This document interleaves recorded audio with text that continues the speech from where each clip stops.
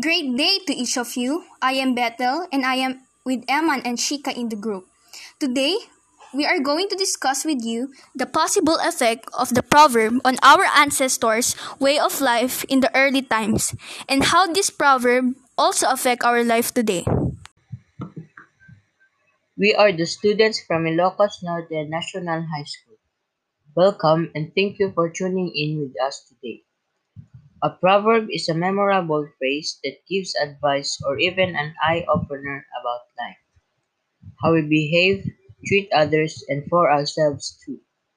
Also, proverbs can contain beliefs about life. There are six classifications of proverbs. One is proverbs expressing a general attitude. Second is ethnical proverbs. Third is proverbs expressing a system of values. Fourth, proverbs expressing general truths. Fifth, humorous proverbs. And sixth, miscellaneous proverbs. This is why proverbs are useful. Proverbs are the traditional sayings of a country. They are short, clever sentences that usually offer life advice. Proverbs can teach you more about a country's culture than any textbook. This show was important to the group of people what is considered good and unpleasant behavior and character traits that a person possesses. The most important function of Proverbs is to teach and educate the audience and listener. They often contain expert advice with a rule for educating the readers on what they may face if they do something.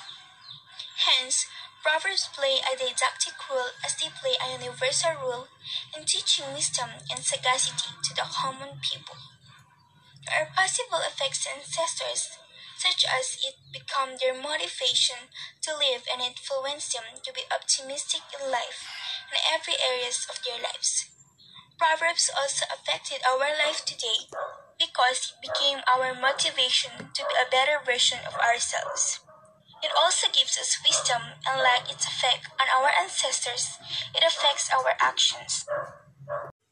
An example of a proverb is better late than never. The saying better late than never is talking about the fact that despite being late is better than something not happening at all. Proverbs has been a part of our life. It started from ancestors until today. It is passed down from generation to generation. It became a trademark for our country. So, we need to preserve the Filipino proverbs. Let's all be one, promote our Filipino proverbs. Thank you for listening. Have a blessed day, everyone. I hope to see you in our next podcast. Stay safe. God bless us all.